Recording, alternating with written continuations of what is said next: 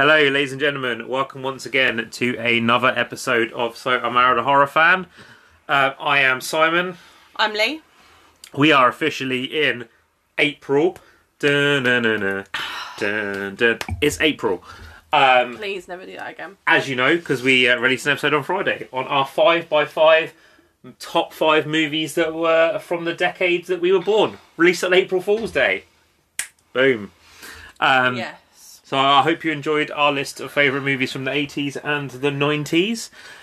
We are back this week with our first official movie review of April. In case you did not realise, if you did listen to the last episode, we are doing a month solely dedicated to Lee because she turns 30 this month. Don't tell me how old I am, please.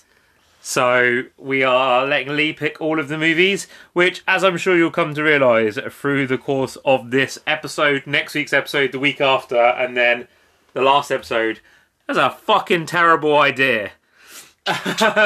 We have got some shit coming up for you this month. But yeah, so last week's episode concluded our remakes month, and it was on the 2011 remake of Fright Night. Today, we are back with a movie celebrating its 20th anniversary.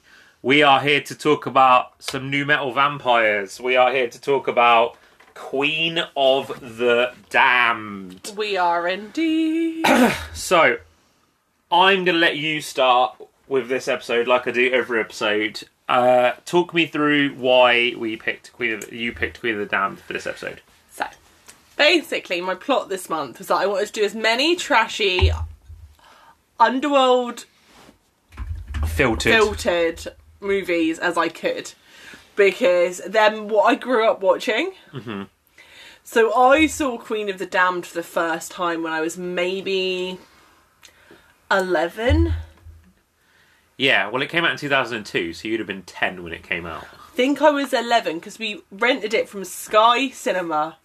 So long ago this was, I actually rented something from Sky Cinema. From Sky Store. And I watched it with my mum and my stepdad at the time. Nice. And 11-year-old me thought this was a fucking masterpiece. It had rock music. It had sexy men playing vampires. I was into it. And then I read the book and I was like, shouldn't have been as into that as I was, but it's okay. Do you know what's really funny? We were both similar ages when we saw the respective movies in this franchise. Because I was like 9 or 10 when I first saw Interview with a Vampire. And that movie fucking bangs. It does bang, that is very true. But yeah, so I kind of wanted to cover a film that's quite nostalgic for me. Like, Simon did tell me off while watching this because he told me if I was not the director, he did not need commentary. Because I know this film literally by heart. I can quote this film line for line. Because I have seen it a lot. Is it trashy? Is it shit? Yes. Is it a bad adaptation of a an Anne Rice book? Yes. Do they betray everything the characters stand for and half of the characters that are in this film? Yes. Does it have a bopping soundtrack? Yes. Do I still love this film, even knowing all of that stuff about it? Fucking do, man. It's trashy as fuck, but I do love it. Mm-hmm. And that's why I made you sit and watch it with me. Mate, I'd already seen it. I know. I've seen this movie so many times.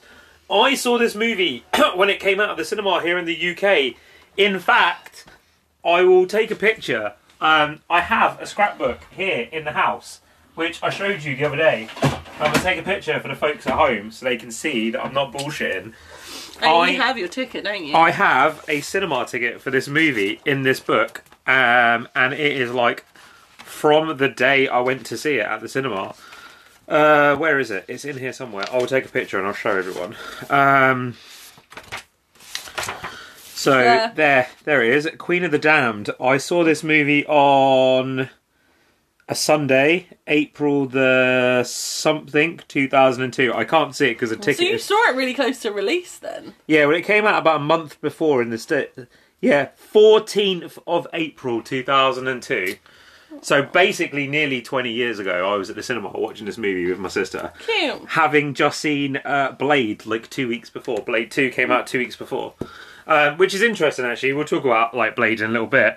So yeah, I saw this movie when this movie would have come out when I was 17.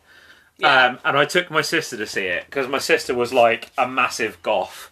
I mean, to be fair, we both kind of were when we were kids, but my sister was really into like vampirism and witchcraft and all that sort of stuff, and she loved the first movie, and she like, much like you, I think she likes the books. I don't think she's read all of them, but she'd read enough of the books to be like, I want to see this movie. So we went and saw it, and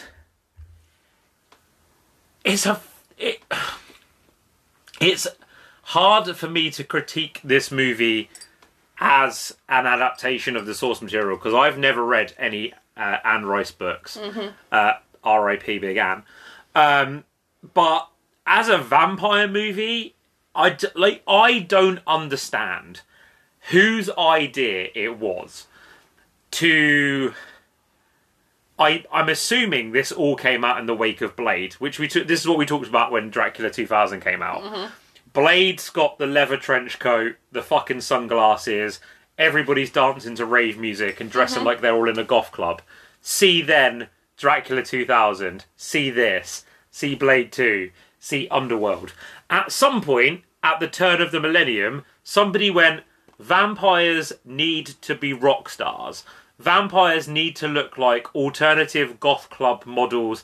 They all need to look like they shop at Hot Topic, and they all look like they need to listen to fucking Rob Zombie. And I don't understand at what point that happened, but it's really frustrating and it's really annoying to watch this movie, and you could quite easily change Lestat's character name, and this movie bears no relevance to Interview with a Vampire whatsoever.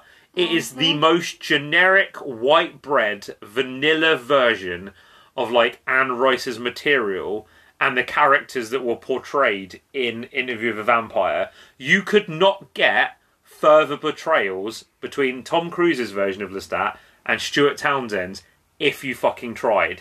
There is absolutely no way that Tom Cruise's character from Interview with a Vampire is the same character that is in this film. They both are Lestat. No, let's not get into this yet, because I want to do the cast list and everything, and then we'll talk about the character portrayals between the two movies, because we're jumping way ahead, because I know you just don't really want to talk about Queen of the Town. All I'm saying is, Tom Cruise was more stat, and Stuart Townsend was less stat. Okay, let's do the cast listing and stuff, and then you can start making puns. How about that? So, this movie was written by Scott Abbott and Michael Petroni, based on characters and novels by Anne Rice, directed by Michael Roymer, and cast-wise we have Stuart Townsend as Lestat, Marguerite Moreau as Jessie, Aaliyah. I can never pronounce her name for some reason.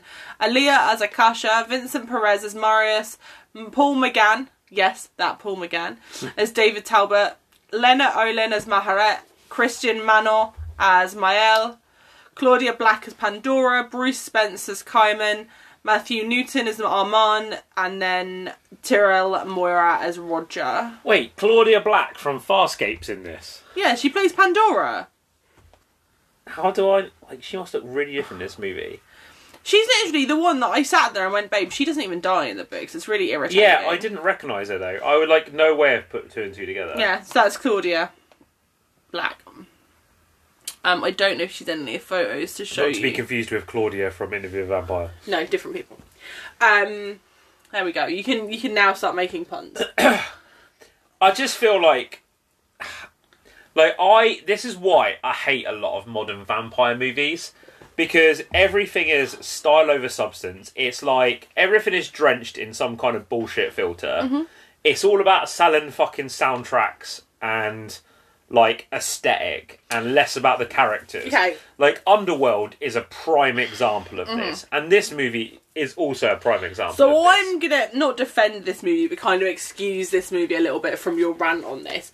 This movie was specifically made because Warner Brothers were about to lose the rights I know.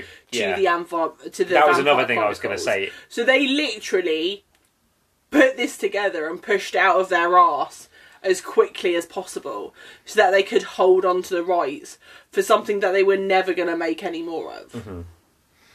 Because they were assholes, let's be honest. I have to ask you a question, though. Like, we'll cut to the chase real quick on this one, because I just want to know your answer before I get too deep into it. Interview with a Vampire comes out in 1994. Massively successful. Critically, commercially, the whole 9 yards, right? Yeah. If they put this movie into production straight after, so same cast, same everything, Tom Cruise as Lestat, what does that movie look like? I think if they'd have made it a straight after interview, like they should have, let's be honest, it would have been a lot truer to the original. Also, I feel like they wouldn't have made this. They would have made, because we're missing a middle part of the story, kind of. So, for anyone who's never read the books, I'll give you a quick rundown over the first 3. So, Interview with the Vampire is Louis' story. The story of how Louis became a vampire and his interactions with Lestat. I kind of think, from what I know, is it was originally supposed to be a standalone story. Yeah. And then Anne Rice basically fell in love with her characters, as she was wont to do, and then what continued. A shock. She fell in love with Lestat as a character and kind of wanted to know his story.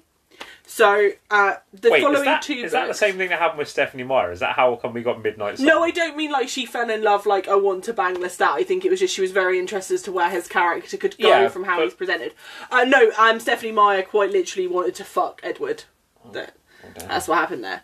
Anyway, so she then wrote the 2 next books in the series, which are Interview with the Vampire and Queen of the Damned.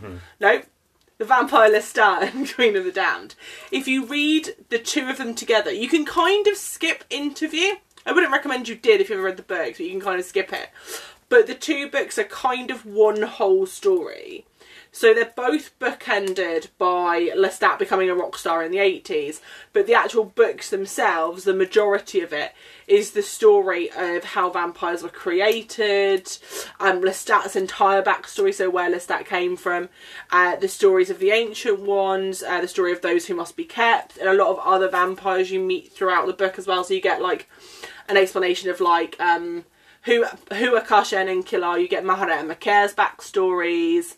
Like, you meet Marius, you find out about Lestat's actual sire, because it's not Marius, guys, don't want to break it to you. So if they'd have made it after Interview, I feel like we would have got a true representation of what these books should have been. Because the beautiful thing about Lestat and the Queen of the Damned is that it is an entire contained story, and it is where vampires came from. It's the entire history, starting with those who must be kept, which is Akasha and Enkil. Well, I don't think you're ever referred to as that in this film. They're actually called those who must be kept. What happened to them, so how they became vampires, because they're the first ever vampires. Yeah. And then how they ended up stone. And because, like, when they turned to stone, they basically, a lot of the old ones all turned to stone as well. There's a whole there's a mythology and, like, a serious things. And it gets weirder the longer the series goes on, and, like, the last 2 books make it a bit funky, but there's a lot of, like, backstory you miss in this, and half of the characters don't get names. Because, like, you never find out that Pandora is Pandora in this. You don't find out that the blonde guy is supposed to be Armand. Yeah, it's like a lot of guesswork. It's a lot of Banderas. if you know sort of stuff. Yeah, if you're a fan of the books, you kind of vaguely know, but you have to kind of take a guess, because in the books there are 13 vampires present at the massacre and at Akasha's death, which there's only 7 of them. Maharet. 6? I don't know. But yeah, there's not 13 vampires, I can tell you that now. But they skip out a lot. Like, they skip out the premonitions all the vampires are having. They miss out Akasha basically flying all over the world and, like, encouraging women to rise up and kill all the men, which is, like, an actual plot point in the book. Set in the like, that's part of the modern day story as well, the story that they're trying to tell in this film. Akasha's, like, flying all over the world trying to convince the women to rise up and murder all the men. That's a thing. So what do you think of them transplanting the story to, like, 2002 and basically making it a film about a new metal star? The thing is them moving it to 2002 and making him a new metal artist doesn't bother me, because in the books he is a rock star, regardless of what era it was. He is a rock star. So in the book, he's like an 80s rock star. So in my head, I'm like, hey, he did hair metal. Like, yeah. Like, that's what my brain, like, provides. Or he would have been a new romantic. Or a new romantic. Yeah, I feel like he would have been more likely a new he would have been romantic. like doing some fucking Duran Duran Flock of Seagulls shit. He'd have been dancing around, singing about love and shit. I don't really know. Van. He'd have been kind of like, I feel like he would have been very much like down the line of like The Cure and the Smiths and stuff like that. I can imagine him singing I Ran by the Flock of Seagulls. And I van so far away. Why does he sound like a bad Transylvanian vampire? Because that's how Stuart Townsend... He doesn't. Like, his fucking accent. He doesn't. He sounds just vaguely Eastern European. Almost like they went, he's European, and Stuart Townsend went, from where? And they were like, Europe. And he's like, okay. Yeah, like, just throw a fucking dart at a dartboard. Whichever European country you hit, that's where he's from. Now, I will defend, because obviously you said they are two polar opposites of Tom Cruise and Tom Hiddleston. Tom Hiddleston would have killed it. He would have been amazing. Tom Cruise and Stuart Townsend playing Lestat. And I see where you're coming from, but I always feel a little bit like watching both movies is they both play Lestat. They just play very different parts of Lestat's personality. Yeah. Because Stuart Townsend does this magnificent job of kind of giving you that kind of charming, very cat-like brat. Mm-hmm. Whereas Tom Cruise's Lestat is more like uppercut, quite well put together, still bratty, but he's more the royal side of Lestat instead of being the very much brat side of Lestat. So the way I view them is Lestat is a sociopath. Lestat kind of reminds me of everything that he has written to be in the books or the parts that I've read.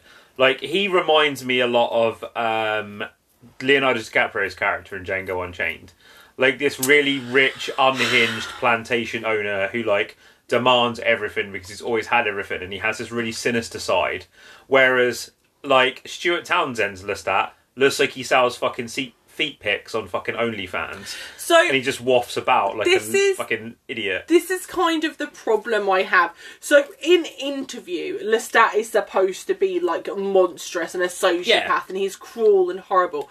Because that is specifically the way Louis views Lestat. Right. So the version of Lestat you get in Interview with a Vampire is not actually Lestat. Okay. Because we're told, well, Lestat's a monster because he turned me into a vampire, and look what he did to Claudia. And he's Louis so is vicious an unreliable narrator. Very unreliable narrator. Louis is a fucking wet blanket. And then the other books are told from Lestat's point of view. So again, Lestat is kind of portrayed in more of kind of like the anti-hero, like foppish. He's lounging across things going, oh my god, everything went wrong. He puts himself over a lot. Yeah, so like neither of the books are told with reliable narration because they are told from the point of views of characters. And then you hit like books later on in the series, you get other people's views as well. So you kind of start to get a rounded view of who Lestat actually is. But yeah, I think I can see what you mean. Like, he's a sociopath, but then when you get to know Lestat in the further books, you're like, he's not really, because just prior to Interview with the Vampire happening in Lestat's timeline, like, so he's hanging out. He got turned into a vampire. His maker killed themselves immediately, so he had nobody to teach him to become a vampire. He turned his mum into a vampire, and his mum tried to seduce him. Because that happens. He then turns his boyfriend into a vampire, and his boyfriend, like literally directly before this happened, becomes suicidal and tries to kill himself. And basically Lestat leaves him because Nicholas doesn't want him around anymore. And Nicholas creates the Theatre of Vampires, who we meet in Interview. And then literally, I think it's like maybe like a week after Lestat leaves, he throws himself into the sun and kills himself. So, like, when you meet him in Interview, he's literally just lost the love of his life, basically. Which I think is why he's slightly crueler, because he's kind of going, well, what's the point of anything? Was there a specific reason why this movie is more Queen of the Damned based and is Queen of the Damned rather than the Vampire Lestat? Is it to take advantage of the burgeoning, like, alternative scene at the time? So basically, it's not really Queen of the Damned based. So like I said, the story that is this, I think I've said it a few times on the podcast, the story that this film is like the first 4 chapters of the Vampire Lestat, and then like the last 2, and then like the first 4 chapters of Queen of the Damned, and then the last 2, and they've basically just chopped them out of the books, put the 4 parts together, and gone, there we go. Yeah. Fuck all of the in-between book, which is like the That's actual what I mean. interesting bit. I think it was just that. It was cheaper to make this way. And they didn't have to go into all the rigmarole of building like this, because the books themselves take place over the space of like 3,000 years. Yeah. So like it's a lot of stuff, and like a lot of it is set in like Egypt, and like you're set in like France and Rome. It's set all over the world, and it's always, if ever you get a chance to read the books, I would really encourage you to do so, because like they're these beautiful set pieces, and you find out like about, there's like parts of it are set in like the like more England way, I think, and there's like a druid priests who like worship a vampire who's like trapped inside this tree. There's like weird stuff happens in these books, but I think it was just more that they were like, we could spend the money and do all of this stuff, and that's going to take us forever, and we'll probably have lost rights by then. Or we could just take the really easy bits that are just like, oh, he's a rock star, oh my god, there's a queen of all vampires, let's kill her. Slam that together and go, there we go, that's a film.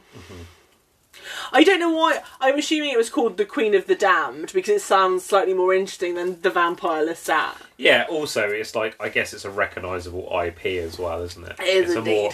It's a more recognisable IP for It's people. more of a, it's the more, I think, well, anyone who's an Anne Rice fan would have, they'd have gone, it's The Vampire Lestat, and they'd have gone, it's the Queen of the Anne Rice book, it's the next one from Interview, let's go.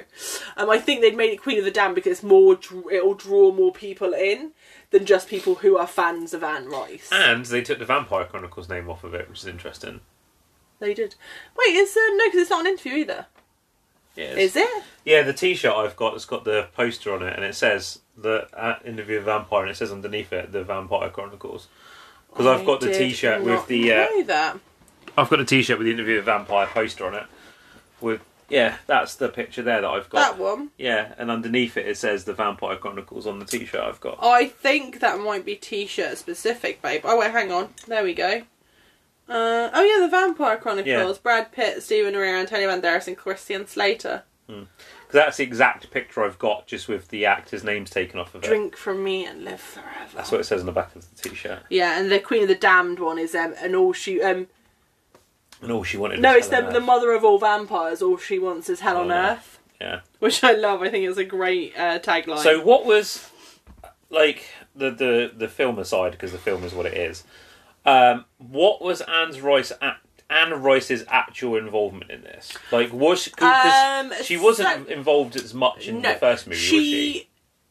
I don't remember how involved she was in Interview, because I know she always praised Interview. She was a big fan of Interview. I love the fact that she took out a fucking newspaper ad that was 2 pages to apologise to Tom Cruise because she didn't think he'd be able to pull off Lestat. And she was like, no, he did it, I will apologize. And she stood, because she was like she was very verbal. She was like, I don't think he can do this. And then when he did, she was like, no, I must formally apologise and make it very clear to everyone that I love his performance. And I like that about her. She was very much a woman of like, I was wrong, I will admit it. I will eat shit. I will put my hands up and I will like make a fool of myself in public to admit to my faults, which I really love about her as a person. So she wasn't very involved. From what I know, she offered to write the script. Yeah. She said to them, like, for free, I will write the script for this film for you. So, like, it's actually my take on my books. Like, for free as well. Like, she wasn't like, pay me and I'll do it. She was like, if you want, like, I can come in, I can do it. Like, it's not a problem. We'll do it together. Like, it's fine. And they were like, no, we don't want you involved. She met Stuart Townsend because she gave him a copy of the Mayfair Witches. And was like, oh, do you want to, like, she's like, oh, here's a book, like, turn to page, I can't remember what page it is. And literally the title on the page is The Life and Times of Stuart Townsend. And she always, like, it was quite funny that he was named after a character in her book. Obviously not specifically, but, and he was like, oh, I can't believe you named a character after me. And she's like, no, I wrote this before I knew who you were, it's fine. Which I think is hilarious. But she disowned this film. Yeah. She's seen it once. Had seen it once, should I say, and she hated it so much. She just disowned it. I mean, I can understand why. I mean, not just as someone who...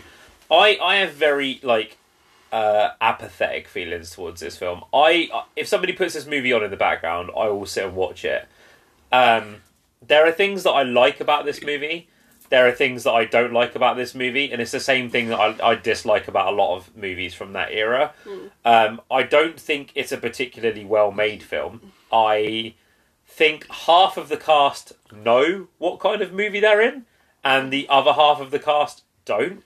Because there are some people in this movie that are trying, like really trying, and there are other people in this movie that are like, I could not give any less of a fuck. It's really interesting though, because you watch the film and like you expect the people to be trying, be people who like Stuart Townsend, who to be fair, he tries. Mate, Vincent Perez is acting like he's in fucking Shakespeare in this shit. Vincent Perez. To be fair, you say there are people who don't really try. I think the only person who doesn't really try is Marguerite Moreau. Yeah. Because the rest of them, like Vincent Perez, Paul McGann don't give a fuck.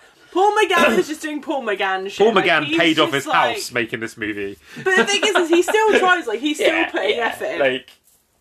But the people, to me, who give the most effort in this film are basically Maharet and the unnamed vampire crew. Yeah. Like, they are legit working for their paycheck. I mean, there's one... They do some great silent acting in the background. There's one thing I will say about this movie, and it's the one praise I will give it before we start talking about the soundtrack later on. This movie is an excellent showcase for Aaliyah. She's obviously amazing Aaliyah had been in films before this. She'd been in Romeo Must Die, that's it. Yeah, with Jet Li, which is an incredible film. Never seen it. If you haven't seen it, it's the way there's, you know the song, If at First You Don't Succeed, dust yourself off and try again. Yeah, that comes from that soundtrack. That's a fucking excellent movie. This movie is an incredible showcase for her because it was her first starring role, or her only starring role, should I say. And she gets to do so many things with such a limited screen time. And like, I know this is meant to be Stuart Townsend's movie, and I know it's meant to be all eyes on Lestat. But the minute she walks on screen, whether it's one of the 3 films that she's in, she is absolutely electric. Yeah. And you cannot take your eyes off of her.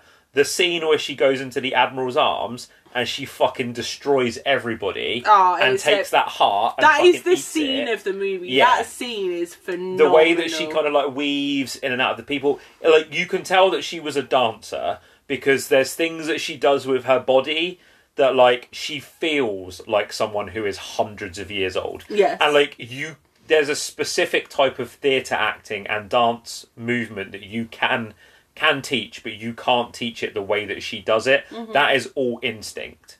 And she is absolutely incredible in this movie. And it's a real shame that, like, she never got to see the movie and got to see, because whenever I talk to anybody about this movie, there's 2 things that people bring up: Aaliyah and the soundtrack. And it's a real shame because they had plans to make to have her and Jonathan Davis duet together. Yeah, Kasha's Lament, isn't it? No, that's a different song. Oh, is it? Yeah, I looked it up. It is a different song. The duet they never actually wrote because she obviously tragically passed away. But yeah, she is the one thing. And in like, as someone who had read the books when they were younger, how does she, like, we talk about Stuart Townsend's performance as Lestat? How does she stack up as how Akasha is written? So you never really get to know too much about Akasha, except the fact that she's kind of very heartless, and she's very evil. Like, very nice, very evil. Very nice, very evil. No, she's like, and most of the characters in the Vampire Chronicles are quite redeemable characters. Akasha is one of those characters that there's not really a redeeming quality to her. And she is, from what I remember, it's been a very long time since I've read the earlier books. She is very magnetic. And I think Aaliyah does such a phenomenal job, because there's not a moment that I'm watching it where I don't doubt that she is like a 3,000-year-old Egyptian royalty vampire. Like, she is the mother of all vampires in the world, and she is like a queen. Yeah. And that she could tear you apart without even breaking a spell. Like, there is no point watching her where I question that. I'm like, nope. Immortal vampire, definitely thousands of years old. 100% would kill me and I'll literally stab her wrist. I'm into it. I'm into it. But I think she's great. I think she's probably my favourite part of the film. Because she doesn't show up until like 50 minutes in, and then she steals the entire movie. Yeah, she's... The only problem I have with the treatment of Akasha in this movie is I felt like they rushed the ending. Like, I felt like she was too easy to defeat. So in the book, she's easy to defeat as well. She's just very cocky. So this is the thing I love about her in the Vampire Chronicles, is Akasha is very cocky. Because she can kill vampires by literally a twist of her hand and they'll immolate, or she can tear their hearts out. She moves exceptionally quickly. She's quite cocky. And in the book, I think it's Macaire, I don't think it's Maharet, basically comes at her from nowhere. Like, she's behind her. She's like hiding in like a cupboard or something. I can't remember where she is, but she's like in a cupboard. And Akasha's not paying attention, and she literally just comes from nowhere and beheads her. Fuck. Because Akasha is so convinced that she is unbeatable and she's all powerful and immortal, she's not watching her own back. Yeah. And Lestat's not watching her back because he doesn't actually want to join her. And yeah, I'm pretty sure it's Macaire literally just beheads her and then rips her. So in the book... Yeah, because isn't the whole point of, like... it's very muddled in this film. Isn't the whole point of, like, Lestat getting close to her so that she lets her guard down so that she will get killed, so that he will, like, take her place on the throne? I don't think it's ever the plot. That's kind of what he's attempting to do. No, so he's never trying to take her place. Basically, he kind of realises that Akasha is actually not what he wants, and he's like, actually, you're kind of really evil and you want to kill all humans, and because he has a comment earlier in the film where he talks about how he loves humanity because they're so bright and their hearts, and there's a monologue he gives about how humans are great. And she then later in the film says she wants to destroy all of humanity and vampires will rule the earth. And that's the moment when Lestat's like, actually, I don't think I want this. I think we should probably kill her. So he decides to kill her when she offers him her blood. And then, like, Marius kind of clicks on it. She's like, oh, Lestat's on our side. Quick, attack! You know? But it's really quite everything. So in the book... They all do the fun kung fu movie thing where they all run at her one at a time as well. No, they go. There's like 4 of them all attack her at the same time. They're all like... Pew, pew, pew. But, so I'll stop talking about the books eventually, but it really irritates me because the thing with the book and her death in the book is, so in the book we are introduced to Maharet, who you meet in the film, is Jesse's aunt. You also meet Maharet's twin sister, Macaire. Yeah. And in the book, all of the vampires end up with Maharet because they're all having visions of red-headed twins, which are Maharet and Macaire. So Maharet and Macaire were the second and third vampires made by Akasha. Right. So Akasha and Enkil become vampires. They turn their guard, and then their guard turns Maharet and Macaire. Akasha doesn't like this, so she rips Maharet's eyes from her head, Macaire's tongue from her mouth, puts them in coffins and sets them to sea in separate directions. That's grim. Yeah. Akasha is not a nice person. And basically, they've spent the last 5 centuries basically ripping the tongue and eyes from their kills to keep, like, so that Maharet can see. I don't remember if Macaire actually takes the tongues and, like, implants them into her mouth. I feel like she probably doesn't. But basically, they're all having these visions of the red-headed twins in their story. And then when the twins reunite, they kill Akasha, and then they perform an ancient ritual that was basically the ritual of their people that got banned by Akasha, and she became the queen of, I'm pretty sure it is what is now modern day Egypt, in which they remove her brain, her heart, and they eat them. Lovely. And one of them eats Akasha's brain, and the other one eats Akasha's heart. And then they become the queens of the damned. So they become the queens of all vampires. Because it's a really old, like, religious practice. And we would eat your ancestors' heart and brain and take, basically, them into you. Right. It's like a transference of their soul. So you would always have a part of them with you. Okay. And that's what they do to Akasha. So they take her powers into themselves and become the new queens of the damned. Because the vampires are actually possessed by a demonic creature that's in their blood. Okay. Yeah. That sounds It's very convoluted, trying to explain it when you don't have the full background. Yeah, because obviously there's a lot of stuff that goes down in the books that kind of makes this all very. It's like a step by step. They hold your hand, and they're like, "This is what happened, and then these things happened, and then this stuff happened." And you're like, "Oh, this all makes very much sense," but you don't have all of that. It's very convoluted. Yeah, it sounds well bonkalonkos. But yeah, so basically Akasha and Enkil were possessed by a demon that got in through a wound in Enkil, and basically possessed him and turned him into a vampire, and then he turned Akasha into a vampire. Nice. Yeah. So, vampires. And then you get to the end of this book series and things get fucking crazy. I don't want to ruin it in case anyone wants to read, but like the last few books of Vampire Chronicles just get fucking weird, man. Isn't one of them he's like a fucking the king of Atlantis? So it is Prince Lestat, and then Prince Lestat and the Realms of Atlantis. So you can imagine, a bit fucking crazy up in here. Fucking vampires living. Does he actually like live in Atlantis? Mm-hmm. That's the movie I want to see. Yeah, he does. He becomes the ruler of Atlantis. Fucking hell. Should we talk about soundtrack? Yes. Go on, because I know that you're really hyped about the soundtrack. You go.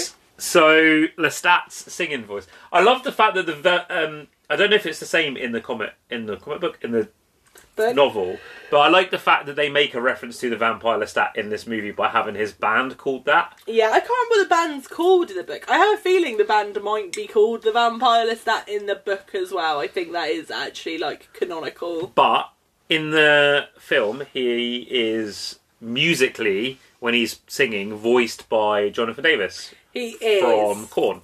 Metal Hammer magazine actually just did an interview with Jonathan Davis about the film for the 20th anniversary of this film, and he was talking about how he basically read a bunch of Anne Rice books, hung out with Anne Rice, and learned to write lyrics from the perspective of a 400-year-old vampire.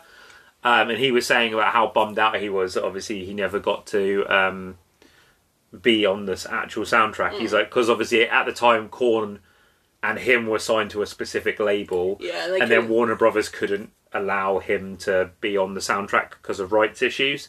But obviously in the movie, all the songs as they are performed by Lestat in the movie are performed by Jonathan Davis, which is fucking awesome. Like, I'm not going to talk too much about it because I don't want to bore people, but I am like a lifelong Korn fan. Like, Korn are one of my all-time favourite bands, and I've seen that band more than any other band on the fucking planet because I just love them so much.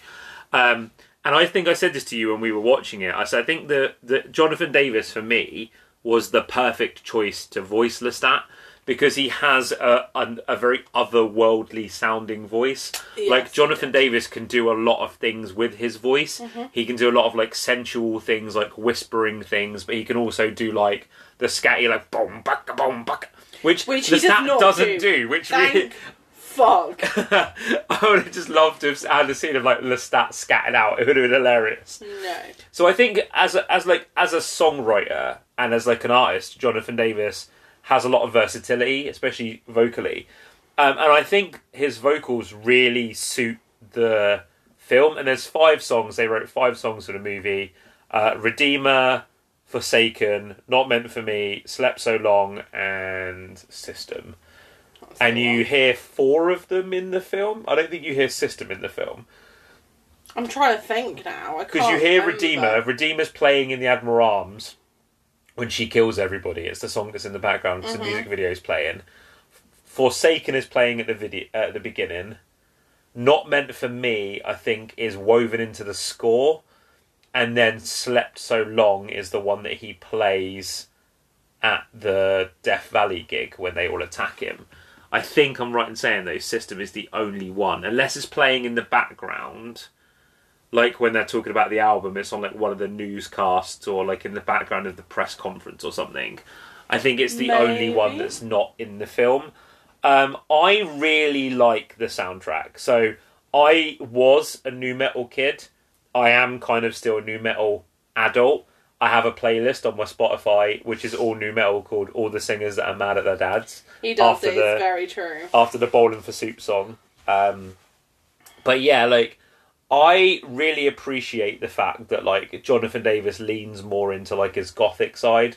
Like, and the great thing is as well, like there are instances in movies where you'll have, so this is another point, like when you see Dingoes Ate My Baby in Buffy and Devon is singing, you never question the fact that that's actually 4-Star Mary playing, because the guy who plays Devon pulls off being a frontman. And I think the reason why this works is because of the way that Stuart Townsend performs the music scenes and performs the band scenes. Oh, yeah, 100%. Like, he has a real, like, performative energy, and he's very convincing. And I said to you, like, if you watch videos of Jonathan Davis when he's younger performing, they move very similarly. And I think, like, I don't know if Stuart Townsend studied like any videos of Jonathan Davis singing or anything like that, but like his performance feels very natural, and never at any point, it's weird because like because we're completely different. Like, you don't listen to Korn, I do, and especially at this time in your life when you first saw it, you never would have heard of Korn. No. But like, it's interesting to me that I know that's Jonathan Davis's voice. I know Jonathan Davis's voice like the back of my hand, yet at no point when I'm watching this movie am I sat there going, that's Jonathan Davis's voice. That is, to me, Lestat's voice. And, like, the songs are fucking all great as well. The songs are amazing. What I do love about, especially the concert scene, the Death Valley scene, is that though Stuart Townsend, bless his fucking little heart, got in quite a lot of trouble because he kept singing. Like, actually physically trying to sing the songs. Obviously, like, shit like that is not easy to do. And when you're shooting for, like, 6-7 hours, screaming the lyrics to fucking... Is it Forsaken they're playing? No, Slept So Long. Slept So Long. Also... Well, they play two different songs, so I don't even matter. But screaming the lyrics at the top of your lungs into a microphone. And he kept getting told off. They were like, you need to stop. Because you're going to hurt yourself. And he ended up blowing his voice, I think. Also, as well, like, you think, like, it's not actually filmed in California. It's filmed in Australia. So it's dusty, it's dirty, it's... You've got the stage lights on you, you've got the heat as well, so that's all going to be like playing havoc with his voice. Yeah, I think he mentioned it in an interview, and like he was having such a good time. He was like, I kept just singing along, forgetting that I wasn't supposed to be.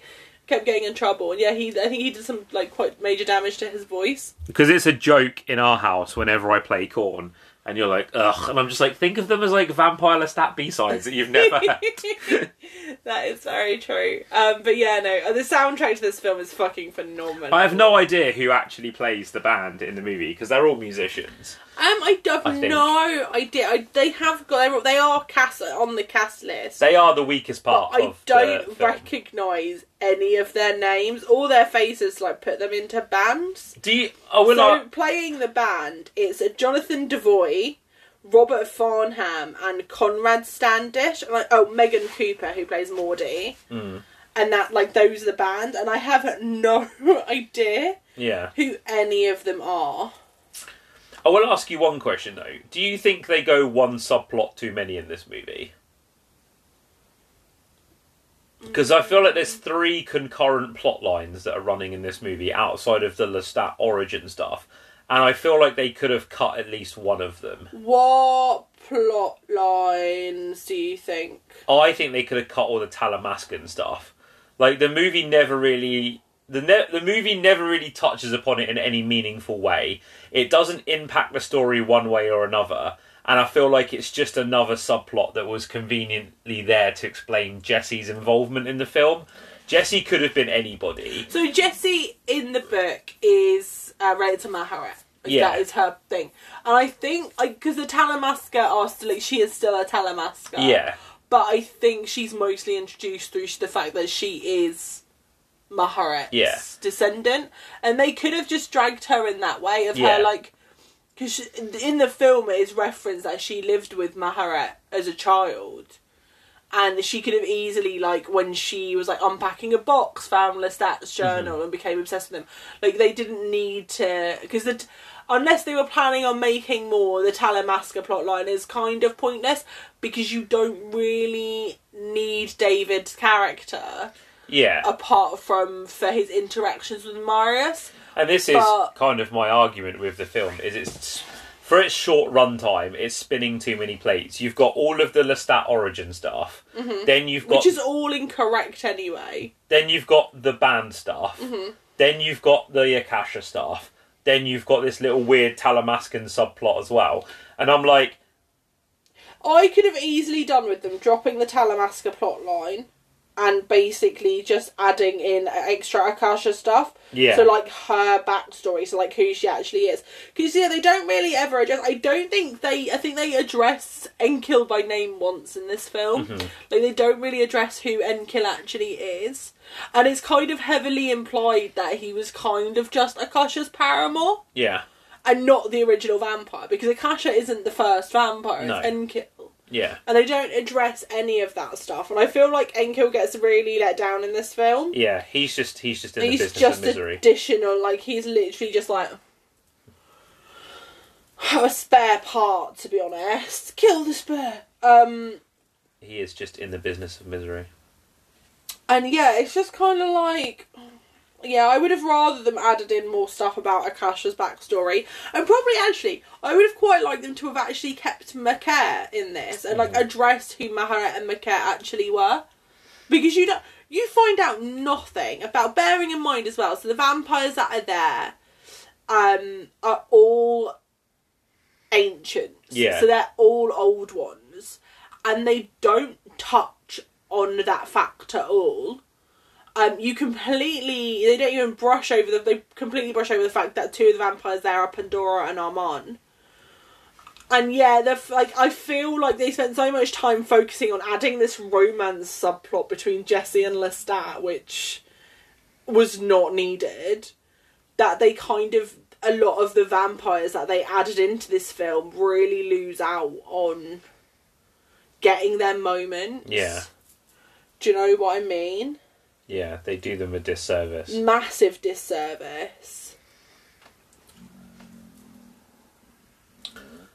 Also, one last thing we should probably talk about before we go into our final thoughts on this movie. Yeah. How fucking horny it is. It's very horny. This is a fucking... It's gonna make you horny, baby. Like, I thought the first movie was horny. The first movie is also horny. But this the movie first movie like, is also super gay, though. This movie is like, everybody's just having sex on sex on sex. Like, I'm surprised he isn't fucking his keyboard player at one point, to be honest. I mean, I feel like she'd have been up for it. Yeah. But he like, there's a lot of, like, everybody just wants to have sex with everybody else in this movie. Yeah. It's a very horny film. Like, and that's another thing I could have done without as well. The scenes of all the groupies being all like, oh, Lestat, are you ticklish? Oh, he. Fuck off. It's pointless. Don't need it. Like, you've got a lot of stuff in this movie. This movie has a lot of ground to cover that it has cut out the books. Yet you've got time for him to sit there with two groupies while she goes, ha ha ha, are you ticklish? She goes, I'm very ticklish. Fuck off. It's nonsense. Apps. And that other girl was like, oh, I came all the way from wherever the fuck. Oh, yeah. That fucking dinny bird. Where's she's come from. Yeah. Oh, I'm an Episcopalian. Yeah. No one gives a fuck, you Why don't fish-eating you take our little weirdo. Episcopalian back to church? Yeah, that's fucking nonsense. Could have cut both those scenes out and put other more interesting shit in. Like, there's a whole bunch of unnecessary shit in this movie. Oh, yeah. And this is what infuriates me, right? Is that they, like, I'm, like, as is well proven, I'm not a fan of the books. I live with an Anne Rice obsessive, but I'm not one myself. But I feel like with anything, if you're going to take two books or a book or something and rip its guts out and condense it down to its basest form, at least make every single thing in that movie or TV series mean something and count. And, like, there are too many scenes in this movie of bullshit nonsense that doesn't need to happen. Like, the scenes with the groupies don't need to happen. There's fucking scenes where Jesse's researching fucking shit that don't need to happen. There's, like, maybe one too many fucking Lestat flashback that we don't necessarily need. Like, there's just a lot of nonsense in this movie that doesn't need to be in it, where you are completely right. They could have beefed up the side, like, they could have given Akasha more to do. Like, you take out Lestat's flashbacks because you've marketed this movie as a fucking Interview with a Vampire sequel. You take his flashbacks out and you put fucking Akasha's ones in, like, in the place.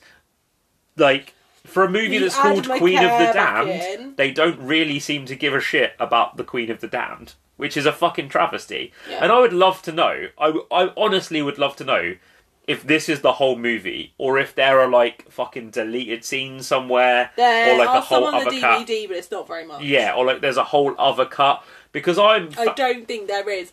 I think this is literally what they made. Like, I am fascinated by how much of an absolute misfire this movie is. The thing is, as well, is it is so obvious when you watch it that they gave it to people to make who have probably never read the Anne Rice books and have no respect for what they are making at all. In fact, the guy who directed this after making this film has never directed another movie. Yeah. Jonathan Davis, as a man writing songs for this movie, has a greater understanding of who the character of Lestat is than any other fucker involved in this movie. And that's quite shocking. Yeah. And he's in the movie. He is in the movie. His cameo is so funny.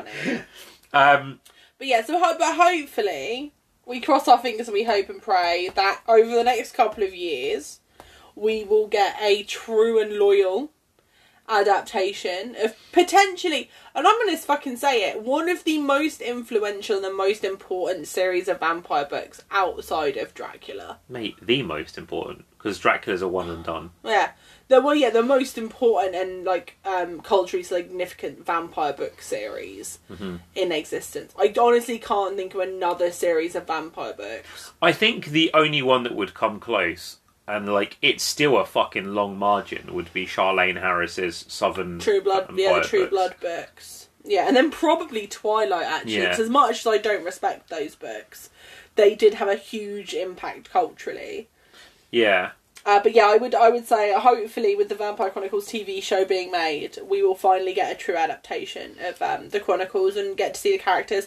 And they're making the Mayfair Witches as well, which is really exciting news for anyone who's a fan of the Vampire Chronicles and the Mayfair Witches. Which, to be fair, I always refer to them as two separate things. They're really all the same book series because they're so interconnected with each other. Let me tell you, though, folks, when we cover Interview with a Vampire later on in the year, it's going to be a very different episode. Such a different episode, because I adore that film. I love that film. I mean, I like this film, but I like this film if I think of it as anything except an adaptation of Anne Rice's work. I'm like, it's a fun, schlocky vampire film. Someone's like, it's an adaptation of an Anne Rice book. I'm like, go wash your fucking mouth out, I'm bitch. interested to see what Byzantium is like, because Neil Jordan, who made... not Neil Jordan or Neil Berger, whoever it is who directed... it's either... No, Neil Berger's the guy who made... The it doesn't matter either way. Neil Jordan, who directed Interview with a Vampire, he made Byzantium, which is the lesbian vampire movie I thought with they Gemma were mother Arterton. and daughter. No, it's got Saoirse Ronan and Gemma Arterton in it, but it's like a lesbian vampire movie, so I don't know if one of them is a lesbian with someone else, or if they are lesbians together. I'm pretty sure, if I remember correctly, I've not seen it, but I'm pretty sure Saoirse Ronan is supposed to be Argentin's daughter. So I'm kind of intrigued as to see... Or they play it off as being mother and daughter. I'm kind of intrigued as to see how he deals with a similar story, but like with women. Yeah. I may have to check that movie out at some point. Yeah, I've never seen it. We could watch it. Yeah, I want to watch it. What are your final thoughts on Quote of the Day? Quote of the Day.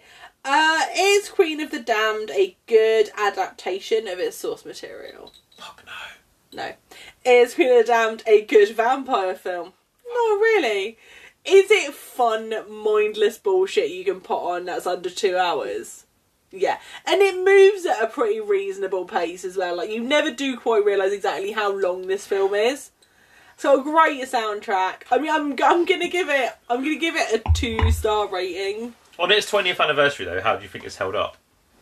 I think the vampire fast moving shit, not great. But there's a film as a whole, like, it's held up reasonably well. If you like nu metal, if you are not into nu metal, this movie is probably your worst nightmare. I think it's aged better in some respects than what Dracula 2000 has. Oh yeah, massively. But I think that's just by sheer virtue of, like, the fact that they don't take many big swings with the story. Like, the thing with Dracula 2000 is it lives and dies by the big swing that they take of who Dracula is. And to be fair, that is one of the greatest vampire Yeah. plot twists. and I'd be fascinated to know how that plays now for someone seeing that movie for the first time. I'd Yeah. love to watch someone watch that moment for the first time. I think I'm in the same boat as you. Like, this movie was always going to be viewed differently by me than it was you, because I've never read the source material. But I think it's one of those movies that is very clearly a cash grab. They very clearly rushed it out to obviously keep the rights, and you can tell that because there's no love, passion, or attention to detail, or like respect for the source material. They set it primarily in a time period where they knew that like a certain audience would go and see it. They knew even if Anne Rice diehards wouldn't go and see this, they knew that like kids my age at that time that were like chowing down on fucking Korn and Limp Bizkit were probably going to go and see this. They were like, yeah, there's a whole generation of teenage goths that will go and see this movie, and I think that's what they were kind of hoping for. I don't think it's held up particularly well over 20 years. I think it's a shame that this movie, along with her music, is kind of what Aaliyah's enduring legacy is. Mm-hmm. Like, it's the last thing that she's known for. And I think that's kind of a shame. Like, she's incredible in it, but it feels like she's the only one that is incredible in it. Mm. So, like, the movie should be remembered and should be watched for her performance alone. Yeah. But I think she deserved a lot more. Mm-hmm. I personally would give it 3 out of 5, but that's a lot of that is for the soundtrack.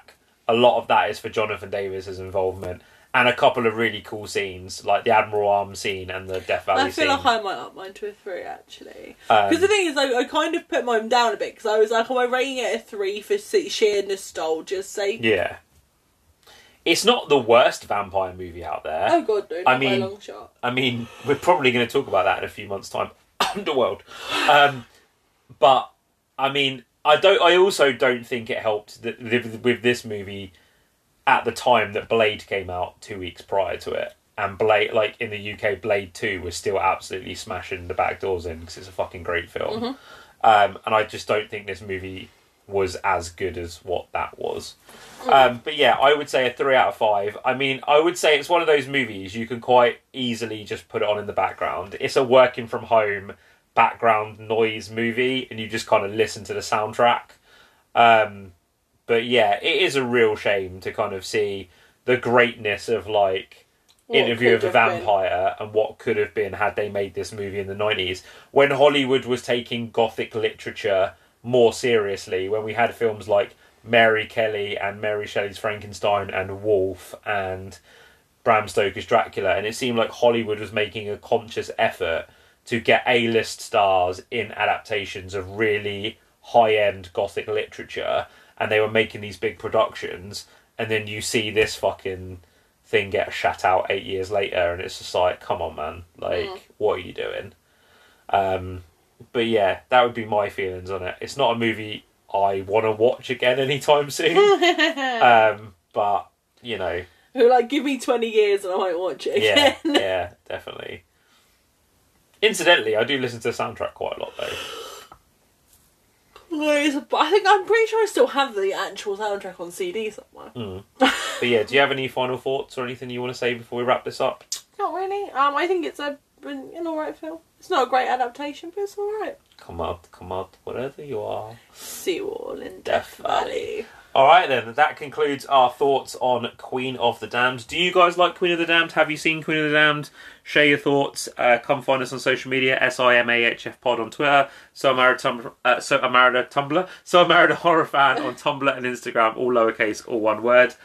We will be back next week with 2004's Universal Monster Romp starring Hugh Jackson, and proving that she made a career out of making shitty vampire movies, Kate Beckinsale. Hey! We're watching Van Helsing. Yes, we will be back next week for Van Helsing. You guys take care of yourselves, stay spooky, stay safe, and we will see you all in the next one. Take care, guys. Bye. Bye.